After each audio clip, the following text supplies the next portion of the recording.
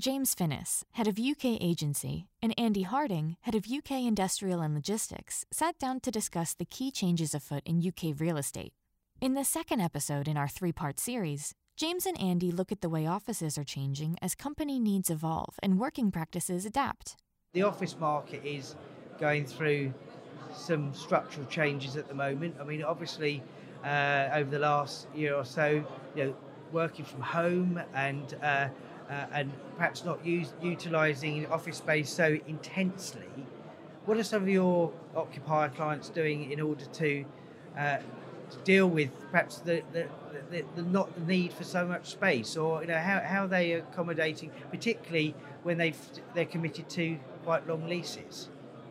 I think you raise a number of different points there, and I think how occupiers return to the office post-COVID, what is the right size, shape and nature of the space is incredibly important.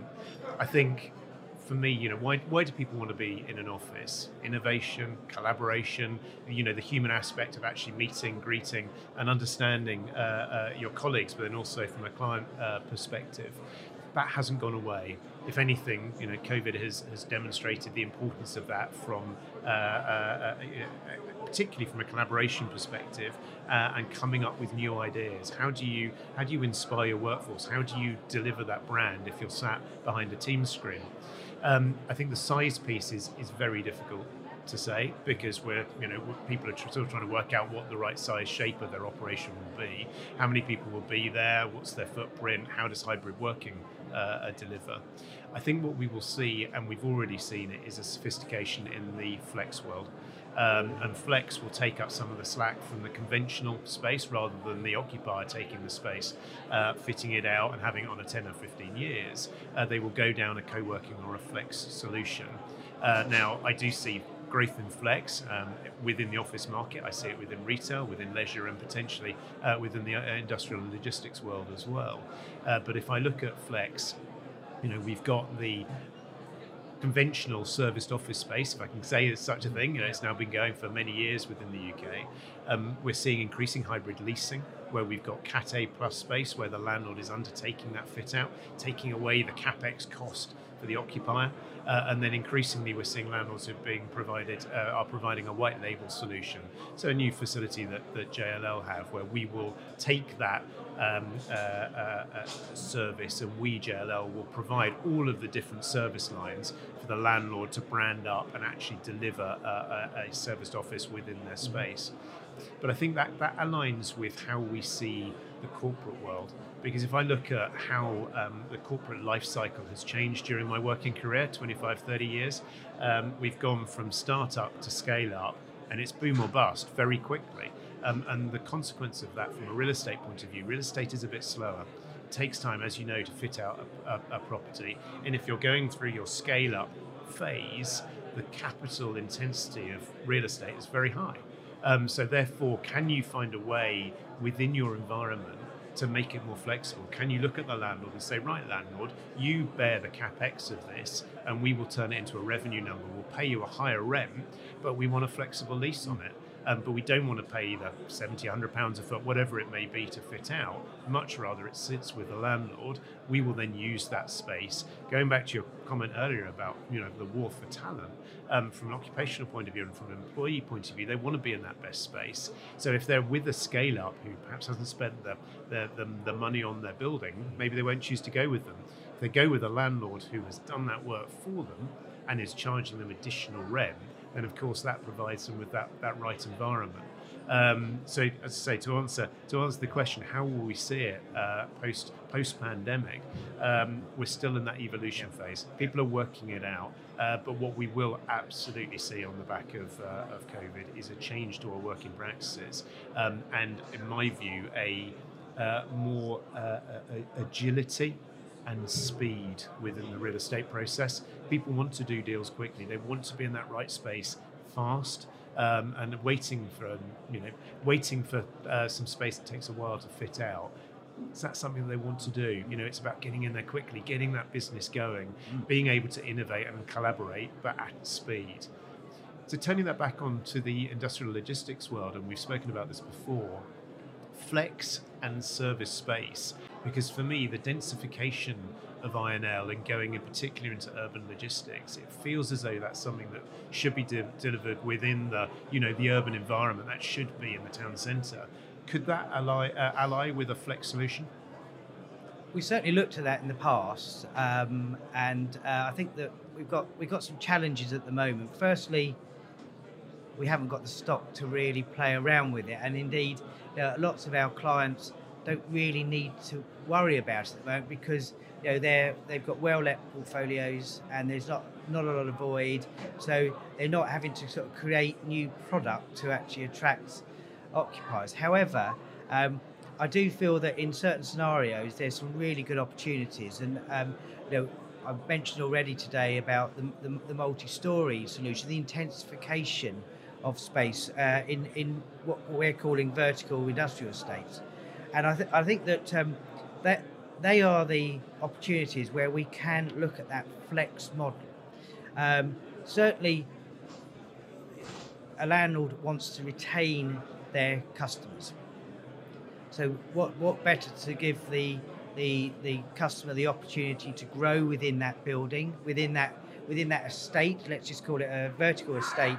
So being able to provide sort of a bit more flexibility in terms of moving about as you grow, or even if, to be honest, even if you contract through some bad times, but you still retain their business, I think is really quite important. And we are looking at a couple of opportunities where we can potentially start to look at that. Of course, the rents are going to be that much higher to offer that flexibility, but I think some companies, particularly those startup companies who really don't know how quickly they're going to grow, and we've seen some great examples of companies who sort of you'd never heard of them before, and then within sort of 9 months they become a household name. I mean, you mentioned some of the Q-commerce names, the Get Here and Gorillas, etc. To be honest, a year ago we hadn't heard of them, and now everyone knows about them. So, and where would they be interested in flex space because they don't know how their business is going to morph and grow? So I'm very interested to explore that, and I know some of my really innovative clients are looking at that.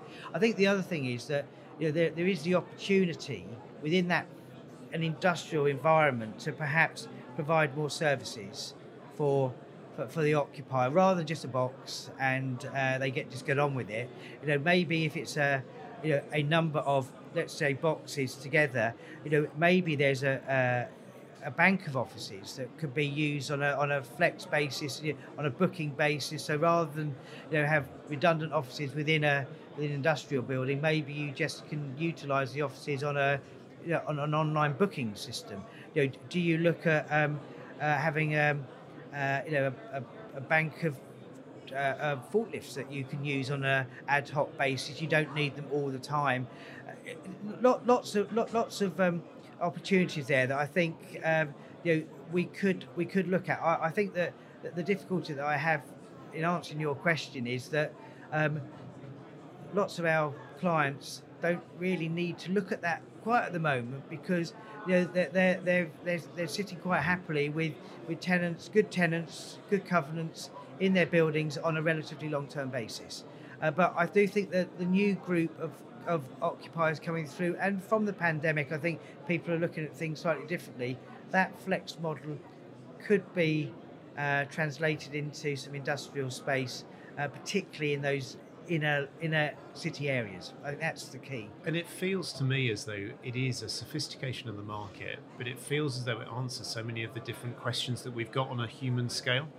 We were talking earlier about a flex, high density scheme within an urban area. That feels, as you described a moment ago, where you've got industrial logistics, you've got the Q-commerce mixed in with offices, you put a terrace in for collaboration innovation, you put the coffee bar. That for me feels as though it's part of that ecosystem that we're describing. It's providing the facilities to the nearby occupiers, be that build to rent, build to sale, a residential use, be it to an office occupier, an office employer nearby. but it's all part of that service economy that we're growing.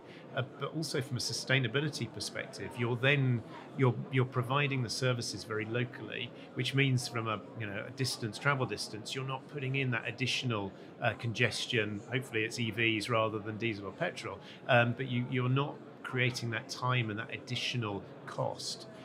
Because it's provided so, within that urban location, it's provided so centrally. But it feels to me as though it's a natural extension of where we're going to go. And say from a sustainability perspective, these buildings have got a use and a multi-use for a long period of time.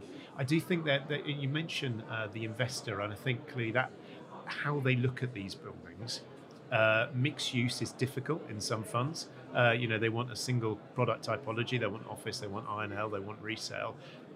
I think the investors got to look very closely at how they value them to facilitate these different uses, and potentially a floor in the building could flip between uses over the course of a couple of years. I think that's going to be a different mindset, and their ability to understand, yes, I'm going to get a higher rent because of the flexibility, but maybe I'm going to get a growth covenant, so maybe they haven't got much of a trading history, maybe they haven't got that financial track record, but equally maybe it's quite a short lease. But it feels as though, perhaps an impact of the pandemic, but perhaps also our increasing reliance on a subscription economy. I don't own CDs anymore, I've got a Spotify account. I don't own videos anymore, I watch Netflix. I think increasingly as a population, we are much more prepared to rent things rather than own them. And the kind of consequence of that, I think that does flow through into how we look at our real estate, and that flexibility and the transition between, as I say, use classes, but also the length of lease and how we're prepared to sign up on it. It will require some investor change as well, though, because your point's very well made. I've got 10 or 15 years to a fabulous covenant. Why do I want to go down this path? Unless there's a change in demand, unless there's a view, either from a planning point of view, that I need to do it as part of a wider mixed-use scheme, or if it's occupationally, the occupier goes, actually, this is exactly the space that I want, because that drives my collaboration and innovation.